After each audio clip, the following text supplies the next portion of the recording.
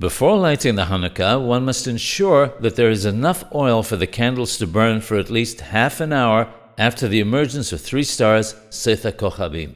If one lights with insufficient oil or uses a candle which will not last for half an hour, the beracha is considered to be lebatala, a blessing recited in vain. If one lit and then realized that one did not put sufficient oil, one must extinguish the flame, add more oil, and light again. However, the second lighting should be without a blessing. If one does not have enough oil to last the required amount of time and is unable to obtain it prior to lighting, one should do the following. If there is enough oil for at least 1 candle to last the required time, one should light with the blessings because, strictly speaking, 1 candle is sufficient. If there isn't even enough oil for that, one should light without a blessing.